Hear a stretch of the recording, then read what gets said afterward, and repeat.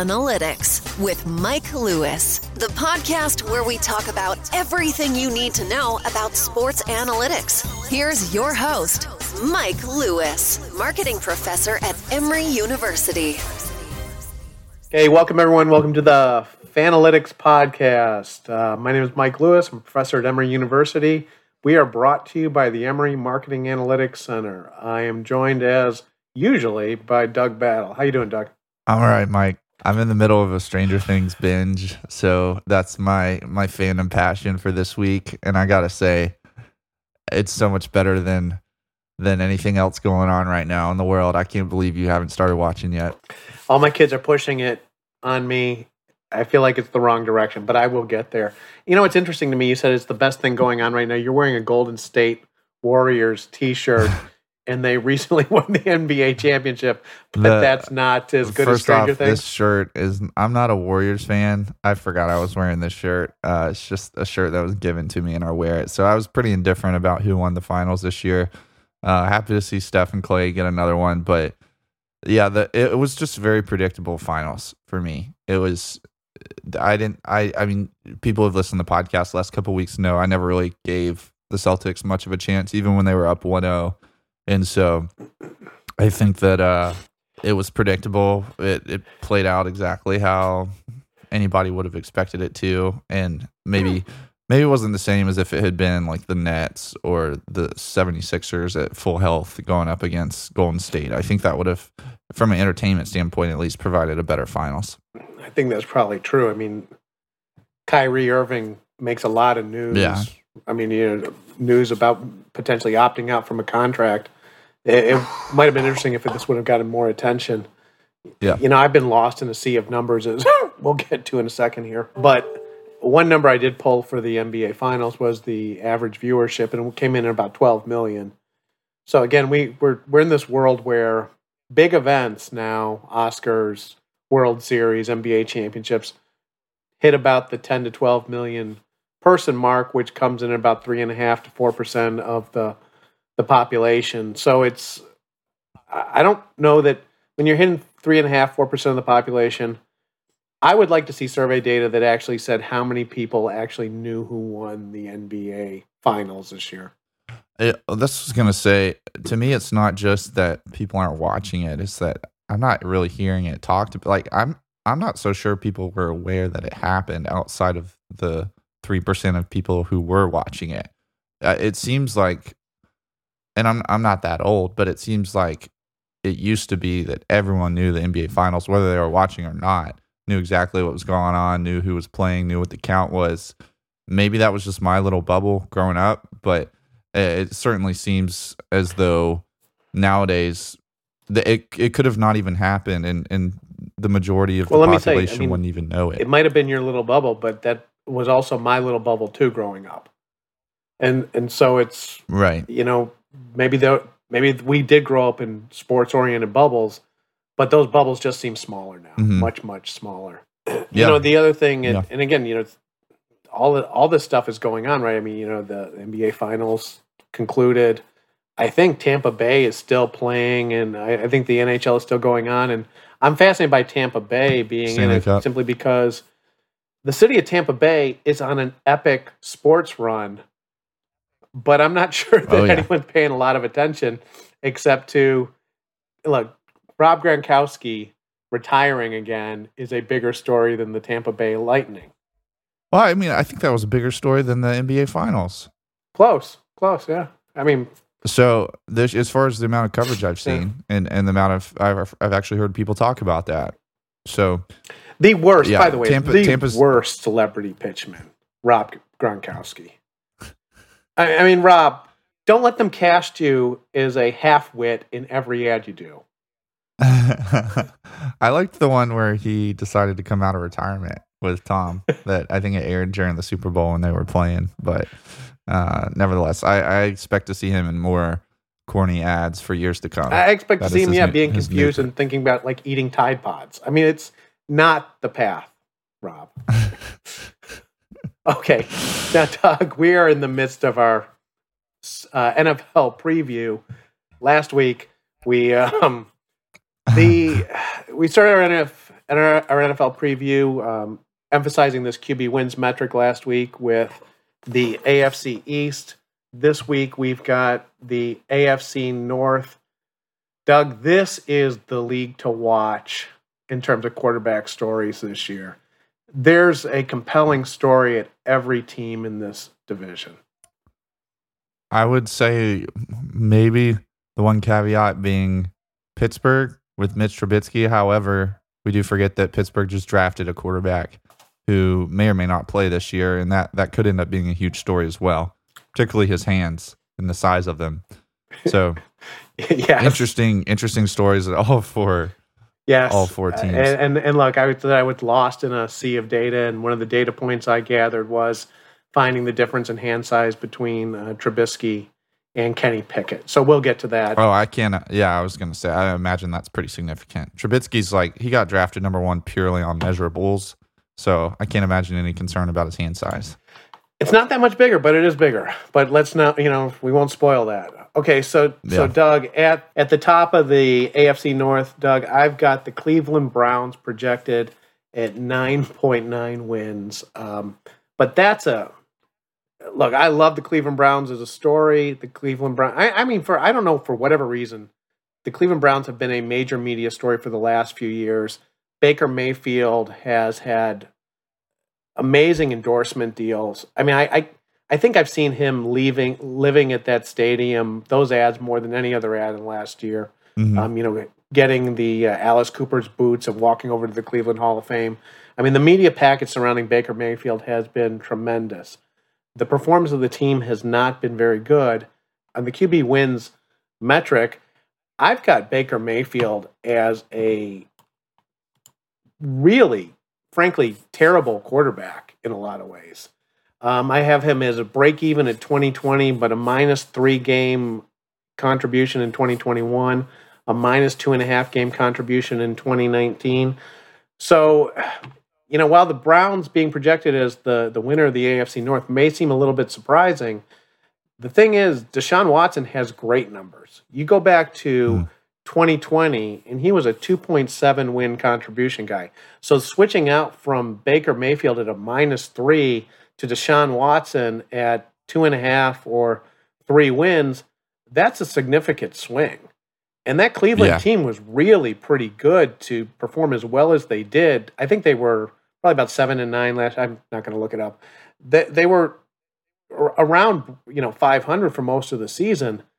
Swapping out a terrible quarterback for someone that is near elite, suddenly that catapults them to the very top of the division.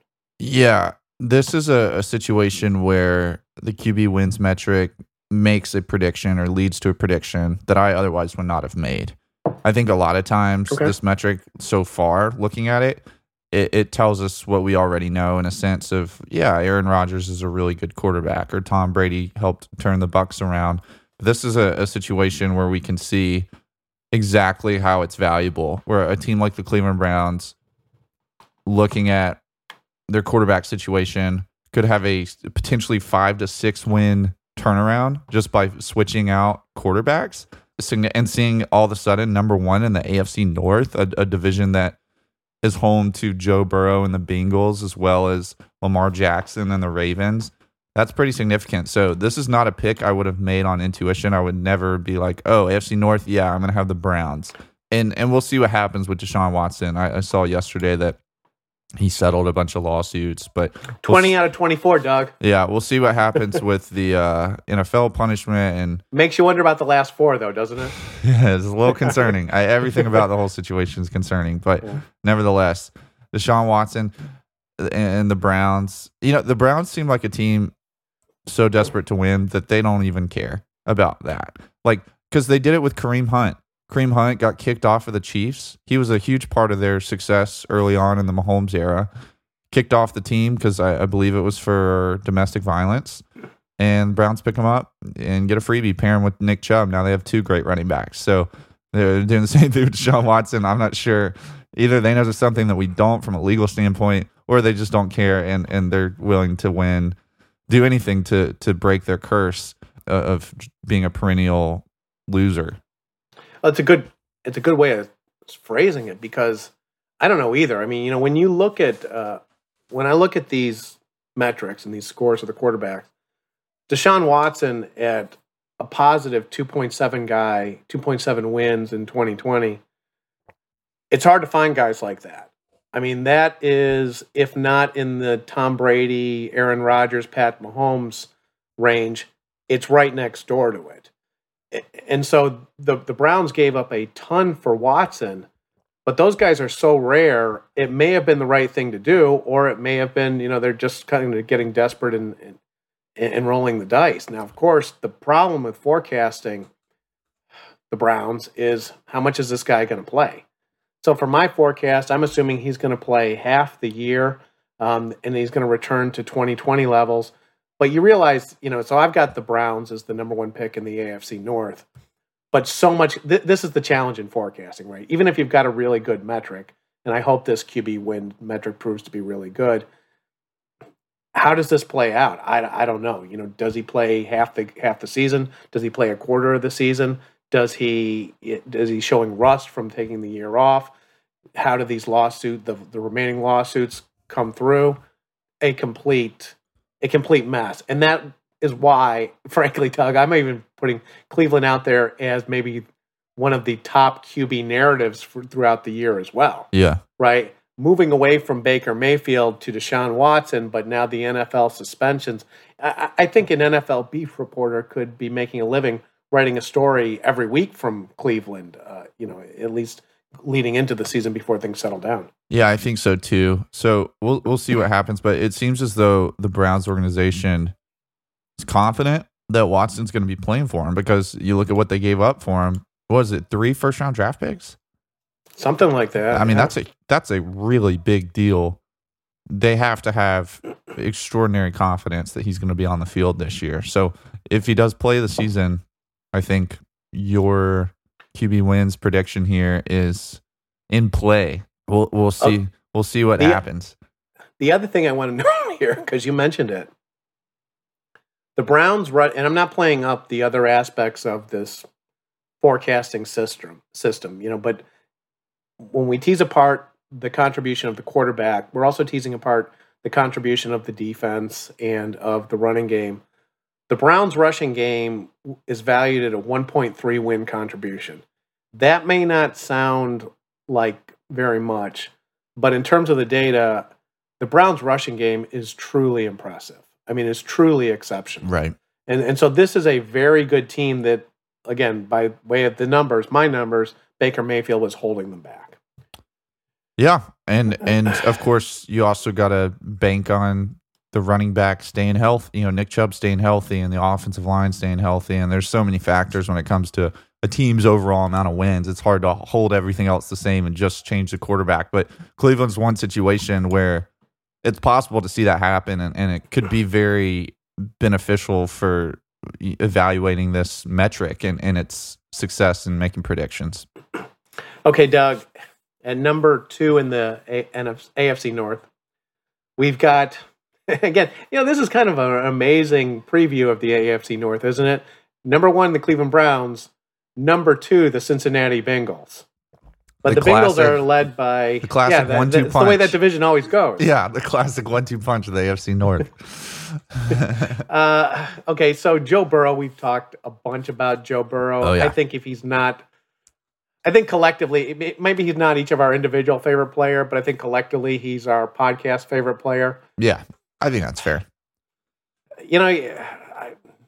I would tune in, if he's doing a press conference, I want to see that. I want to see the jewelry. I want to see I want to hear what he says. It's just, he has, especially through the playoff run, he delivered every time he was at a microphone. It truly he delivered walking off the bus, walking into the stadium every time. I mean, the guy delivered after his team lost the Super Bowl. He's out there looking fresh, still representing white men all over the world very well as just being a cool person, and I think that's part of his marketing prowess is people see him and they think I could be like that. He's just was he just a year or two younger than you? Yeah, he's pretty old for a young quarterback because he was in college for a while. So yeah, well, a lot of transfers, right? Two transfers, wasn't it? No, I think it's just one. But one. He was in school for. I mean, he stayed till his senior year, and that was with a transfer. So he's in school for 5 or 6 years. Okay, now the Bengals are an interesting case because last year, I believe they were a wild card team, so sort of just squeaked into the playoffs, went on a great run. And so the forecast of 9.7 wins doesn't sound like a lot, but that's a little bit of improvement from where the Bengals were at last year. That improvement is driven by, and typically teams take a little bit of a step back because of drafting position, free agent losses. It's kind of a reversion to the mean effect. But when I look at the data on Burrow, he was, and again, I'm going, the way the metric works, it's on a per attempt basis. So the fact that he was injured his rookie year doesn't matter a whole lot for the calculations. He was near break even in 2020, and he was a plus 1.25 wins in 2021. I'm going to forecast Burrow as a positive 1.75 win guy this year. And again, that's sort of eyeballing from trends with other guys. I don't have a great system in place yet for forecasting growth from year 1 to year 2 to year 3. Yep. And there's some, and frankly, Doug, I'll be honest with you, there's some real problems with forecasting from year 1 to year 2 to year 3. And I'll tell you, you want to know the big problem with that? It's running quarterbacks. Oh, yeah? Running quarterbacks kind of screw up the whole system because they almost perform like running backs and they quickly degrade. Stop doing that. Yeah. Yeah. Yeah. But so I got Burrow at 1.75 QB wins, the Bengals at 9.7 wins. So neck and neck, really, with the Browns. Probably the NFL decision on the suspension is what determines the victor of the AFC North. Yeah. First off, you mentioned Joe Burrow was about break even his rookie year. Last week, I believe you mentioned that Mac Jones was about a break even this last year. Is break even is that the goal? I mean, is that success for a rookie quarterback? Yeah, it is. I could go through the data, but that is break even for a rookie quarterback is where you want to be.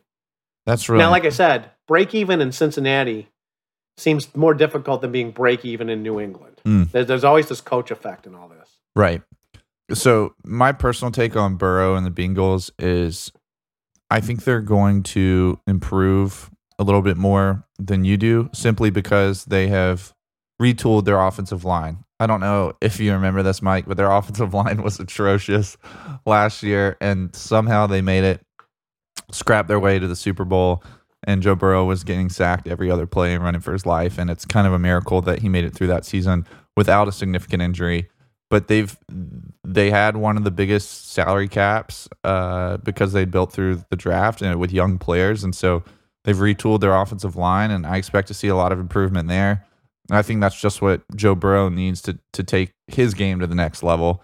So as much as it might feel like for me, maybe they take a step back. Last year was kind of a fluke in the playoffs, and it's easy to overvalue that. Just looking at the personnel on the field, I think the Bengals as a whole, whether or not Burrow's contribution to the success changes, I think the team as a whole has a little bit more success. So I see them winning the division, but this is what makes it interesting. Like intuition says Joe Burrow, the numbers say Deshaun Watson in the Browns. It'll be fascinating to watch everything play out. And of course, it can always come down to injuries or lawsuits in this case. But if things stay, if everybody plays and we get a full season, we're going to get to see whether intuition or the metric win in this circumstance. Hey, the first couple of years are where you see most of the growth in terms of player improvement, especially at the quarterback position. If Burrow goes to, let's say, has a Josh Allen type of trajectory, and he goes to a positive 2.5 or 3.0 win contribution, then guess what? Then the Bengals, and again, let's say Deshaun Watson is rustier than I think he's going to be. You could easily have a situation where suddenly the Bengals, led by the most charismatic quarterback in the league, are a 12 or 13 win team, winning the AFC North. And then suddenly you've got the great situation where I've got the Bengals as one of the, from some of the other work we do, the Bengals as one of the worst fan bases, the least passionate fan bases in the league. So one of the smallest markets with the 30th ranked fan base, but with potentially one of the most dominant teams on the field. Doug, that's the story I want to see. That's what I want to see. I think we've seen it across the NFL, just with quarterbacks, Josh Allen going to the Bills, even Patrick Mahomes going to Kansas City. We remember how far back Kansas City was ranked very recently on your Phantom report. The NFL's parity structure with the salary cap, with the draft, it is actually working. There seems to be, to a degree, an equal playing field for these small market teams with the big boys. And now we're coming off an era where maybe some of the bigger players were in contention. It seems that the tables have turned and some of these small market Cincinnati Bengals type teams are positioned to be contending in the Buffalo Bills for the next decade. And like I said, and then I'll let this go. If the Bengals win 13 games and he's wearing, he's got a necklace that says Joe and diamonds, he's wearing a fur coat, this made out of tiger skin or something. Yeah, whatever it is. Then this is the greatest thing that could happen for the NFL. And we always think about what's the next, who's next and all this stuff. And I think we have to think Pat Mahomes is still next, but Joe Burrow could be the.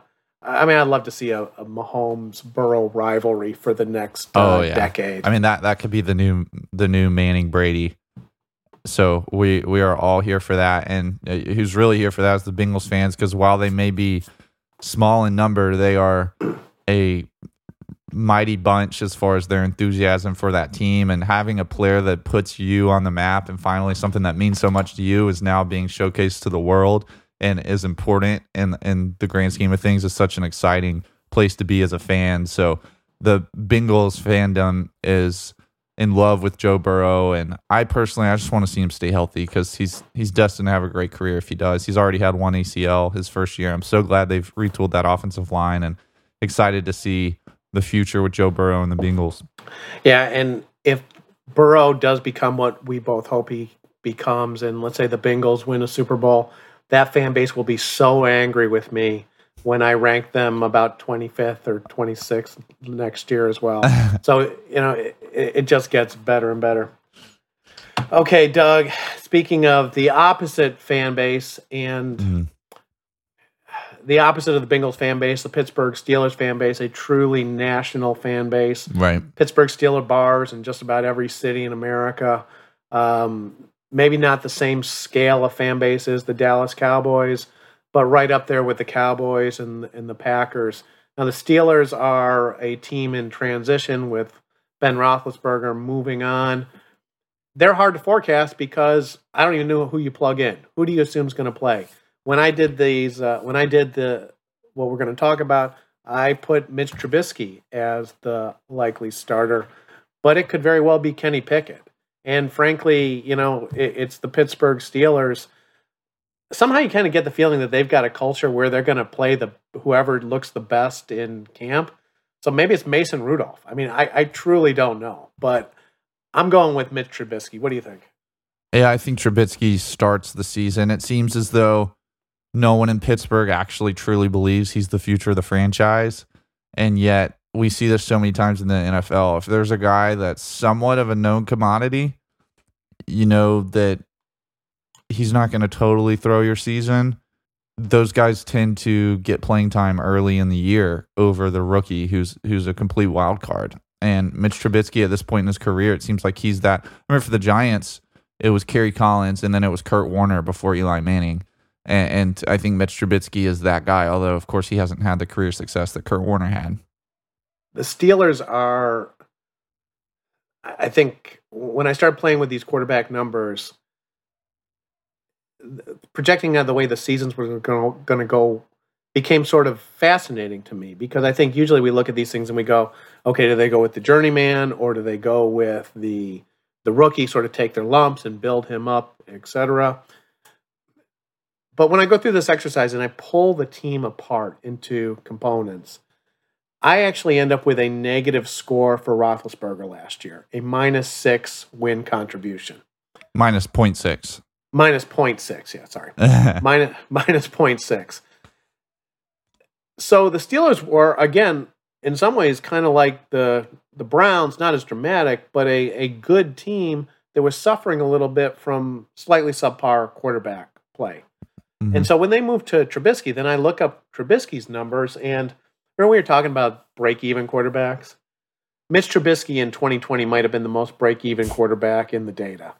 His score was minus 0.0028 wins. So he was truly, he's truly Mr. Average NFL quarterback.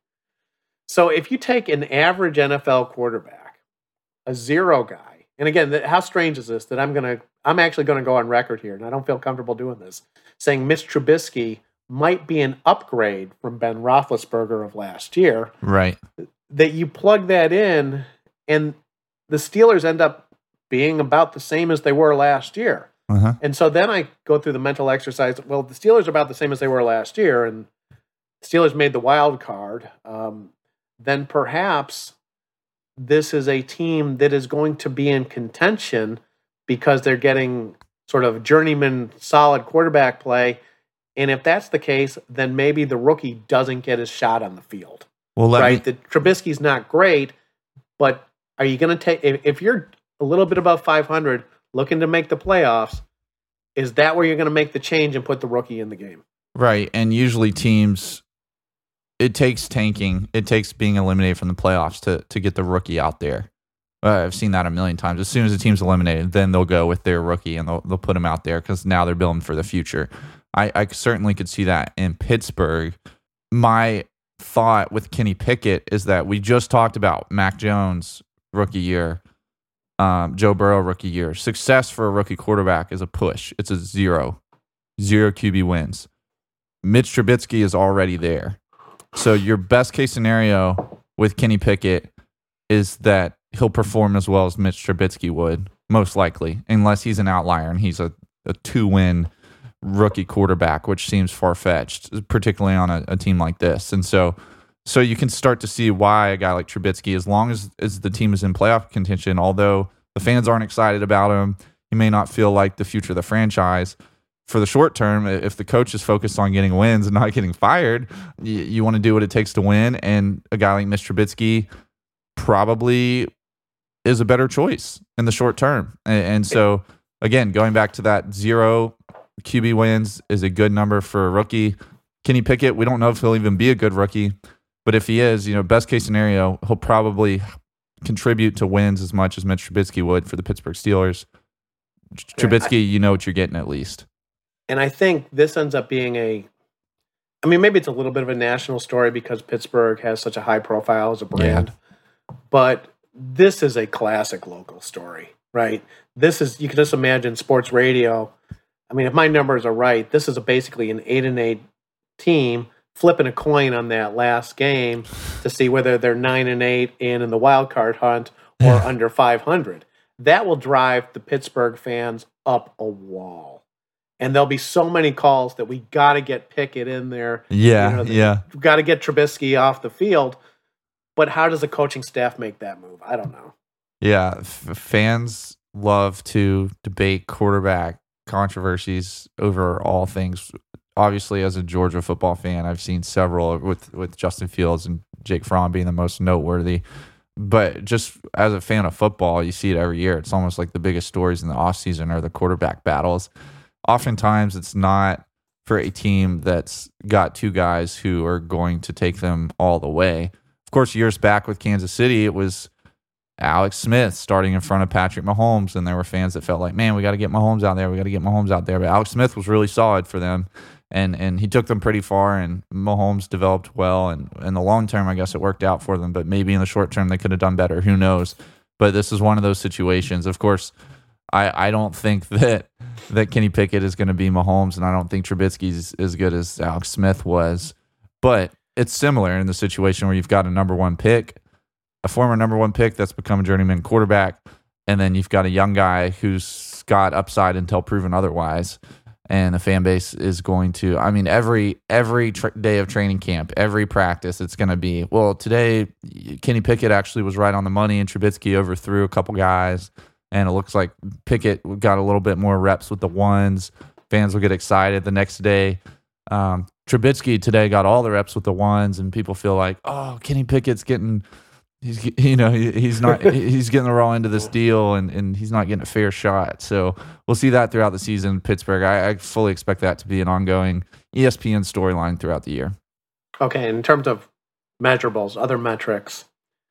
So Kenny Pickett's hands were measured at 8.5 inches at the NFL Combine. They were later measured at 8.625 inches at Pittsburgh Pro Day. My guy figured out how to grow his hands. That's what I'm interested in there. How did that happen? How do you make your HGH? Trubisky's hand growth hormones? Trubisky's hands were measured at 9.5 inches. So a full inch in hand size difference between the players. Other measurables, Trubisky is 6'2", Pickett 6'3". They're both right around 220 pounds. Doug, you want to know the biggest difference between these two guys in terms of the combine? What's that? The Wonderlic score. Uh-oh. Yeah, isn't that kind of great? You hear Wonderlic score, and immediately you're like, uh-oh. Well, that's the biggest difference. I mean, somebody performed poorly. Well, Trubisky was a 25. Kenny Pickett was a 17 on the Wonderlic. All right, so some brain concerns. Joe Burrow was a 34. That sounds about right. Deshaun Watson a 20. Okay, we're seeing a trend here. And Lamar Jackson 13. He was 13. No wonder he slipped in the draft. Wonderlic scores of some of the more notable quarterbacks currently in the NFL include Carson Wentz at 40, Matthew Stafford at 38, Josh Allen 37, Aaron Rodgers 35, Joe Burrow 34, Tom Brady 33, Dak Prescott 25, Ben Roethlisberger 25, Pat Mahomes 24. The Manning boys, Eli Manning, much better than his brother Peyton, 39-28. So again, what was Pickett? 17. Yeah. It seems as though something's wrong there. Sub 20 is not favorable here. I don't know. I've heard that test is kind of a joke, but never taken it. So it actually, from looking through some of this, it sounds like the Wonderlic is essentially going to be gone from the NFL Combine.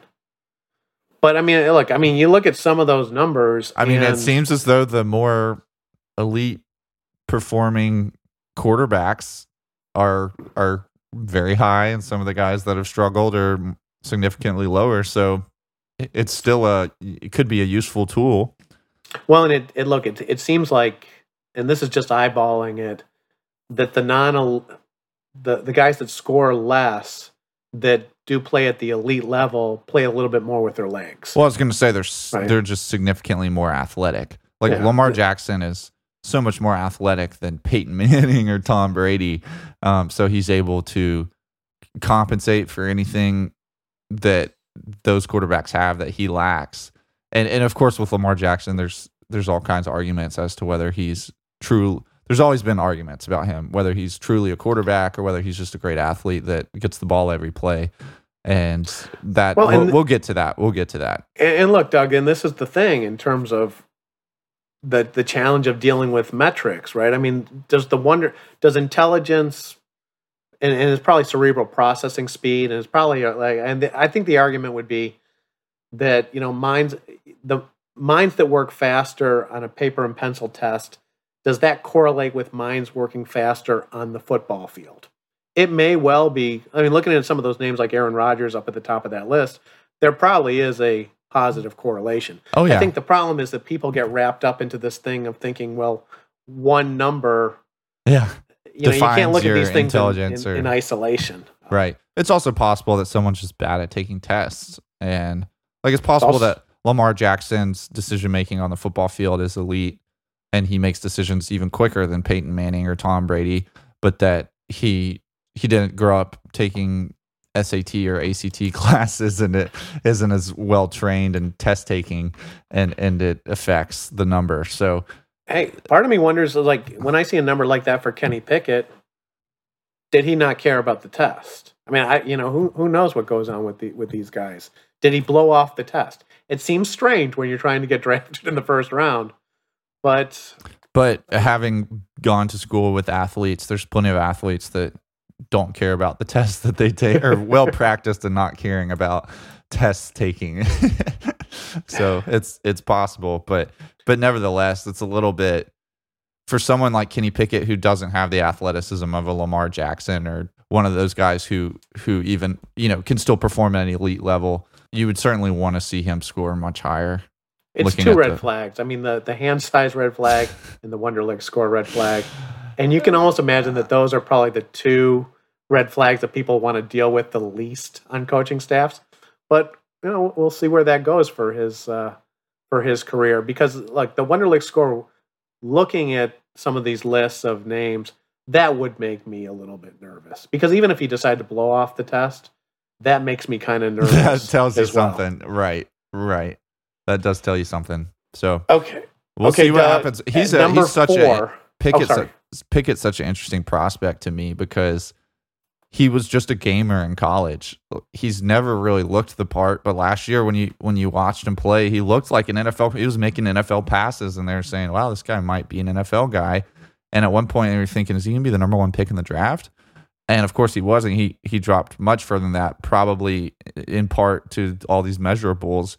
But come game day, we know that he's capable of balling at one level, and it'll be interesting to see how it translates at the next, because those Pittsburgh fans, if Trubisky is not lighting it up, and I don't expect him to, in their heads, Pickett is going to be godlike until proven otherwise. They're going to want to see him. They're going to be watching his college highlights on repeat every time Trubisky throws an interception, and they're going to be saying, hey, we got to get this guy out there. And he could be a huge phenom if he goes out there, especially I think the hand size thing is actually kind of hilarious as far as like if he does succeed, and people will kind of embrace that. Like, Doug, did you ever measure your hand? No, and I don't have a ruler, Mike. It's probably the same size as his, honestly. I don't think so. I mean, I think I measured mine and I was right around 8.5, but I'm 5'10". I mean, it's 6'4". You're probably in a different league. I mean, you can palm a basketball easily, right? Yeah. I mean, so you're definitely... I guess Kenny Pickett's got a dunk with two hands. Yeah. Okay, so I got the Steelers forecasted 8.8 wins, and that's with Trubisky playing. If we go to Kenny Pickett, then if I'm eyeballing it, then we probably drop down to about 7 wins, or about 7 or 8 wins. But that's assuming that as a rookie, he comes in like last year's rookie class and is a -2 or 2.5 guy. Right. But you know what? And again, it's like I haven't thought that all the way through. Playing for a very stable organization like the Pittsburgh Steelers with a coach that's been there a long time, maybe it's more realistic to think of Pickett as coming in as more of a Mac Jones type guy. Well, I mean, that was Mac Jones' situation exactly. Stable teams, stable coaching situation, decent supporting cast, and came in with a break even though he may not have been as talented as quarterback as Trevor Lawrence or Justin Fields or some of the other guys who came out of that class. Okay, Doug, at number 4 in the AFC North, and again, this almost seems inverted from how this division usually goes, we've got the Baltimore Ravens. Now, I will admit that this division is tightly packed. I'm forecasting the Ravens out to 8.2 wins, so they're really kind of stacked and pretty even. Yeah. Now, Lamar Jackson in the Ravens, in some ways, this is really a tremendous quarterback narrative going into the season. So, from all the news reports I've read, Jackson does not want to deal with a contract extension till after this season. Mm-hmm. He's also, and again, this seems like a very bad idea, representing himself in his negotiations. When I look at the QB win score numbers and the trajectory on Jackson, I have him at 2.25 in 2019. That's great. that's near elite. That is MVP kind of caliber quarterback. It's just on the fringe of that very, very top group. It's definitely pro ball. I've got him minus 0.75 in 2020 and minus 2 in 2021. Yeah, Mike, that's just the Madden curse right there. Okay. He went from he had that 2.25 and they put him on Madden, and there went the rest of his career. Now, I'm not going to claim to know what his injury situation is, whether it's, sort of just the wear, because he reminds me a lot of, his trajectory reminds me a lot of running back numbers, where they really do trail off pretty quickly. And it's almost like you should never give a running back a second contract in the NFL. That 5 years, you've put too many miles on that machine, and you're better off going out and getting another third round running back and plugging them in than trying to, keep your stud running back, your top of the draft guy, going for a couple more years. So I look at Jackson, and I think this could be a really dramatic and very ugly story, because if he continues to trail off, but he's got an enormous reputation, and a lot of people think he's an MVP level talent, the Ravens could be in a situation where he wants $50 million a year, that he wants to join the Allens and the Mahomes at the very top of the list in terms of payroll, but his performance has dropped off precipitously. And I got news for the Ravens fans, or for the Ravens management. The fans and the media are going to be on Lamar Jackson's side. Yeah. Yeah, and he's earned that fandom with his performance. I think he had his doubters coming into the NFL and proved them wrong real early. And so now his defenders are very defensive about criticism of Lamar Jackson. And on the field, there is reason for criticism these last 2 years. And so Jackson's in a situation where he still believes in himself clearly, not taking a contract extension until after the season. He's betting on himself. Obviously, with injury concerns and the rest, it is a little bit of a gamble, as well as the fact that he just hasn't played at his highest level in 2 years already. And so Lamar Jackson, I think the running back number is interesting, because my interpretation, or I guess what I've seen with NFL quarterbacks that are running quarterbacks, is the first year or early on in their career, they run a lot and they benefit from that. We saw that with Cam Newton. As they mature, as they grow older, I think part of it is just learning that your body can only take so much and sustain an entire season. And they become a lot more pocket passers. We saw that with Cam Newton. We saw that, I think Michael Vick, when he was with the Eagles, was a lot more of a pocket passer than he was early in his career with the Falcons. And there's a number of guys like this. But I think the concern is whether, as he ages a little bit and as his youth is no longer a factor as far as his athleticism, or less of a factor, if he can still play at an MVP level without running so much and without defenses having to guess on any given play and have to factor in the fact that, they basically have to put a spy on the quarterback, and it opens up some things in coverage. And so that's all very interesting with Lamar Jackson in a contract year where he's clearly going to be playing his heart out. He has a lot of heart as a football player, and I think that's part of why Ravens fans and Lamar Jackson fans are so adamant that he's the guy, that he's an elite quarterback. He's up there with Mahomes and Josh Allen, and he's going to be part of the league, one of the faces of the league for the next decade. We'll see how that plays out. But I personally, with Baltimore, I don't see them as a 4. Again, this is just my instinct, not the QB win stat.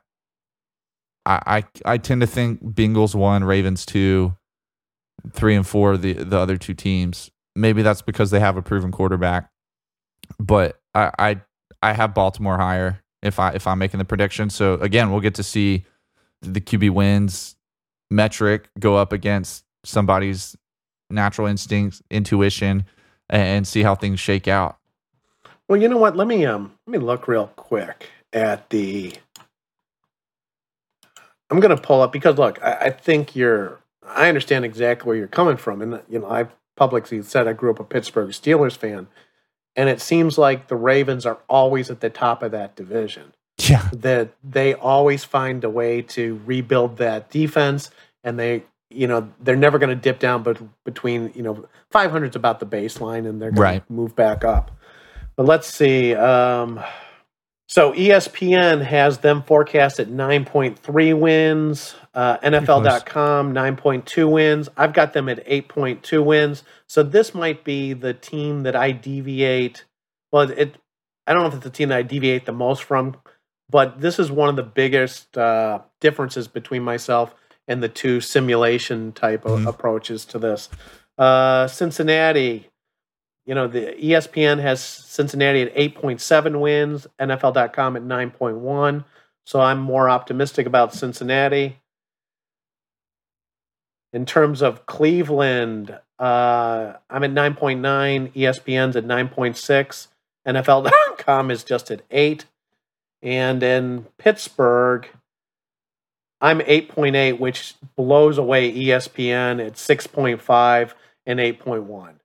And I think, look, I think going through those numbers, a lot of this is driven by, the adjustments. And look, my method is clearly driven by the quarterback changes in the quarterback statistics.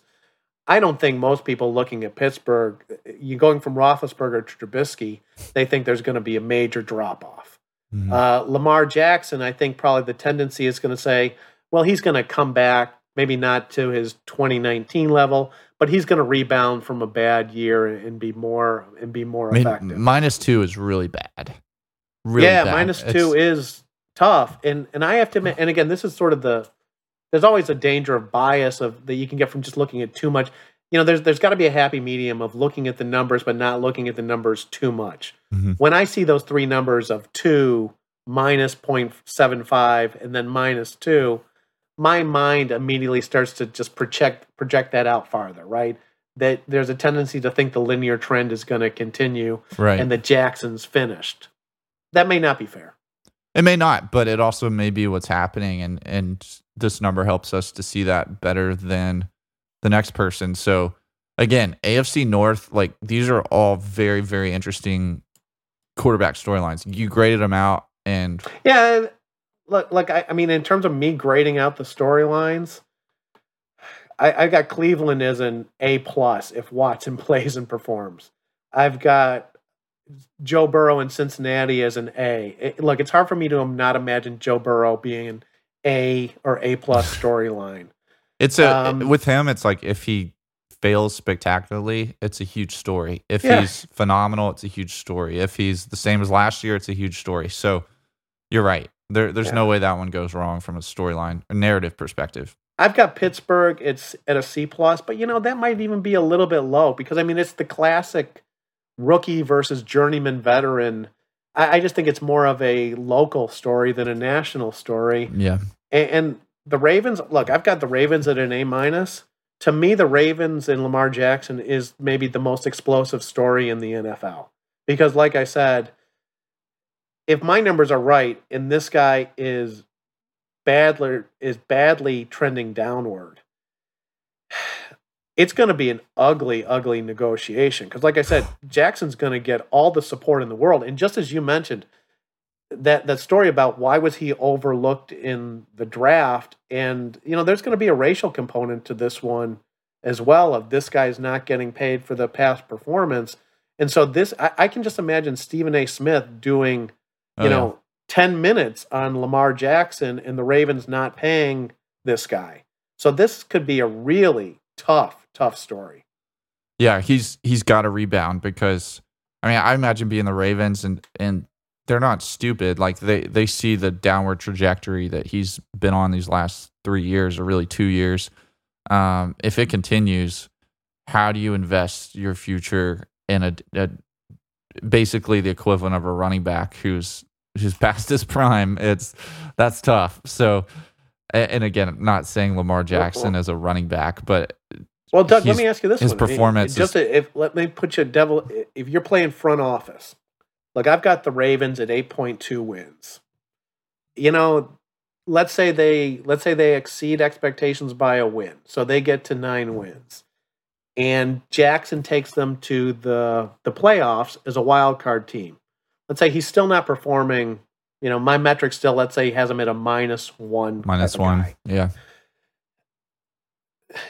Do you pay him the number he wants? He just took you to the playoffs. Yeah. He's got I think he's a past MVP, isn't he? Yeah. He's a past MVP that just took your team to the playoffs, and he now wants $50 million. Do you pay that? I don't, but somebody's going to. Okay. In the NFL. In today's NFL, with a shortage of what's perceived as elite quarterbacks, we all know in the NFL, if you're going to win a Super Bowl, you've got to have one of those guys. You've got to have a top 10 guy. I don't think that a -1 makes Lamar Jackson a top 10 guy, but I still think there's the perception with his MVP past, with him being a playoff quarterback in this situation. I think that whether it's the Ravens or the Browns ditch Deshaun Watson and go for another guy, somebody's going to do it. Let me push you a little bit harder on this, though, Doug. So let's imagine the scenario where your internal metrics just say it's a little bit below average. He wants $50 million. As the general manager, you don't really want to do it. Are you almost forced to do it? That if you blow off Lamar Jackson, are you going to have that general manager seat 2 years in the future? Or is the city almost going to turn on you? Is this a no-win situation for everyone involved? That's a no-win. I think that if you're general manager of the Ravens, you either need Lamar to be a +1 at least this year in the QB wins metric, or you need him to be like a -4. Like, you need it to be so bad that the fan base is acknowledging, okay, it's time to move on. This was fun for a little bit, but it's not going to last forever. A -1 and a playoff appearance, that's brutal for a general manager, because you're right. If you let him go, the fan base is going to want you crucified. And, if you keep him, you might be tying up your salary cap to a underperforming and a player who's on a downward trajectory for the next 5 years. That's going to, for any NFL team, if you tie your salary cap to a player like that, that's pretty much going to guarantee you're out of contention. And you got to remember, in the NFL, all of a sudden, quarterback dollars are mostly guaranteed. Yeah. Right. So they've switched the system, and so this is so in some ways the Ravens are in the most precarious position of just about any franchise in the NFL at the moment. Yeah, absolutely. Okay, Doug, we can wrap it up from here. Anything else you want to note? Talk about the LIV golf tournament that actually seems to be, you know what, I love expansion leagues. Yeah. It had never occurred to me before the LIV golf tournament that golf might have been the ideal situation for an expansion league, because you really only have to steal about 10 guys. It's true. And you suddenly can leapfrog or become completely a peer or competitor of the PGA. Even like if the NBA, if they took LeBron and Durant and Steph Curry, and if they took the top couple of guys and put them in some Filipino basketball league, it would still be like kind of a joke. Like, it would be just like a pro-am type thing where it'd be a showcase of some elite talent amidst some basketball players. But with golf, there's only a handful of names that anybody knows that I think if I'm watching and it comes down to Phil Mickelson and Tiger Woods or something, it doesn't matter what league it is, it's going to feel like the highest level. So regardless of the surrounding competition. So I think you're right about that. And I haven't kept up with this LIV league that you're so infatuated with. Doug, it doesn't even matter, because the other thing that I will admit, I didn't see this coming. Golf was really ideal for this because the PGA was so US centric, right? Yeah. And so there's so much more money, when these leagues go in, like in soccer or tennis, when these things go truly international. So golf was, it's kind of amazing that it took the Saudis until 2022 to figure this out, because this was a prime opportunity that was out there for a long time. You can imagine now you're going to build major tournaments throughout the entire world, play one in Japan, play one in Shanghai, play, a couple of in Europe, and suddenly you've got a worldwide game, and you've taken, the PGA revenues, and now you're multiplying that. You got a multiple of revenues, and it's the LIV, I think the LIV organization had such a terrible start with, Mickelson's comments. Gosh. But it is going to be, I think that's a clear winner going forward. I think so too. And I think that if you compare that to the business opportunity of trying to create a minor league football league in the States, I don't know why everyone keeps trying to attempt that, but somebody was a lot smarter in this situation to say, hey, there might be a much bigger opportunity in as far as expansion leagues or minor leagues that is far more of a guarantee than creating the XFL or USFL or whatever the next FL is in the States, because to me that's been a loser over and over again. This is something that it seems like, why shouldn't it work? It actually, there's a lot of reasons it could work and should work. Okay, and with that, let's wrap it up here. As always, more content at www.fandomanalytics.com. Talk to you soon.